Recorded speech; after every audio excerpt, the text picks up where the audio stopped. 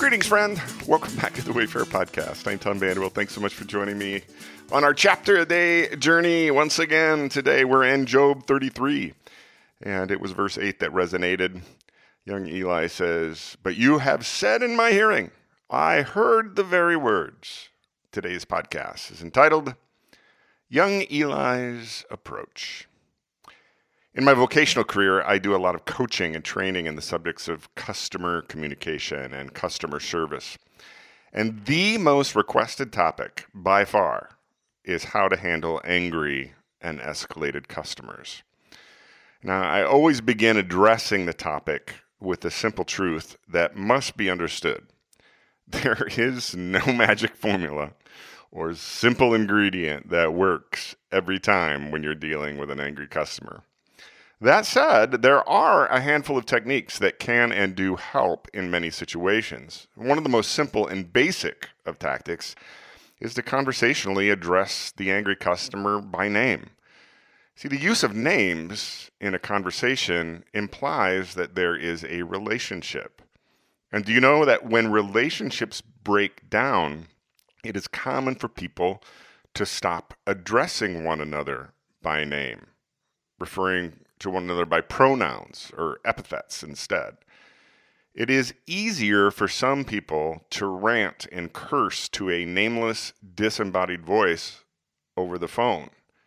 When names are used, then a relationship is implied, and the nameless, disembodied voice suddenly becomes an actual person to that angry customer on the other end of the phone.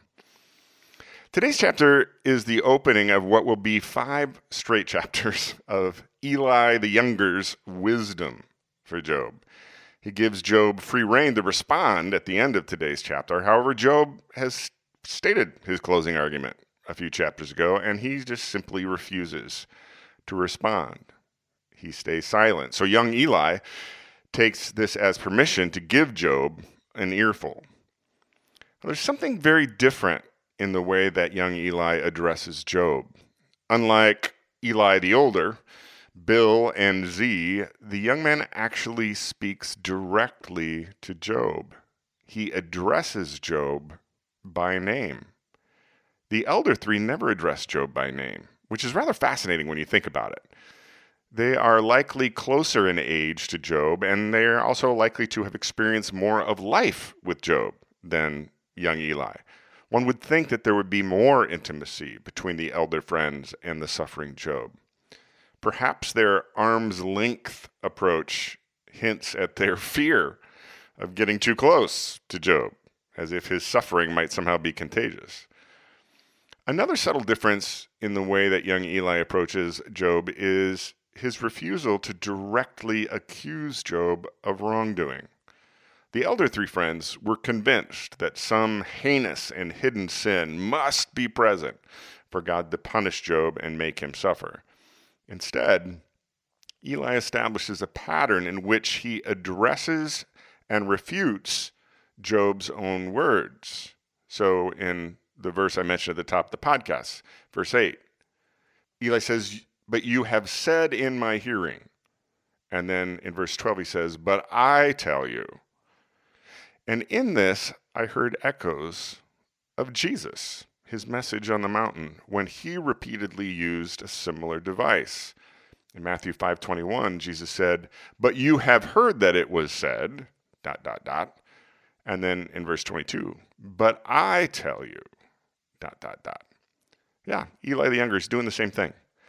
What is fascinating as young Eli launches into his discourse is that he claims to have heard Job say things that Job never said. For example, Eli claims that Job said he was, quote, pure and free from sin, end quote. Quite the opposite. Job readily admitted to being a sinner. He did so in chapter 7, verse 21 and chapter 13, verse 26. Job's claim is that if he did anything to deserve the suffering he's experienced, then he'd like God to tell him what it is. Young Eli goes on to refute Job's notion that God is silent. He argues that God can and does speak in various ways, a multitude of ways. And in this, the young man is not wrong. He is, however, using a blunt instrument. that God is never silent, to address what is rather a surgically precise argument on Job's part, in which he's saying, hey, God has not addressed my specific complaint. So as I sat and meditated on young Eli's self-proclaimed many words of wisdom, I found myself also contemplating Job's silence, which I find to reflect a very different kind of wisdom. Proverbs 10:19 says, quote, when there are many words, sin is unavoidable, but the one who controls his lips is wise, end quote. So who is the wise one between Eli the younger and Job? The one with many words or the one who's controlling his lips? In the modern day world of social media, there is no lack of words from an infinite number of voices. And increasingly, when I feel compelled to add my words onto the pile, I find myself choosing Job's path of wisdom and simply keeping silent. I hope this finds you well wherever you are on life's journey today. My friend, Lord willing, we'll be back here tomorrow. Hope you'll join me.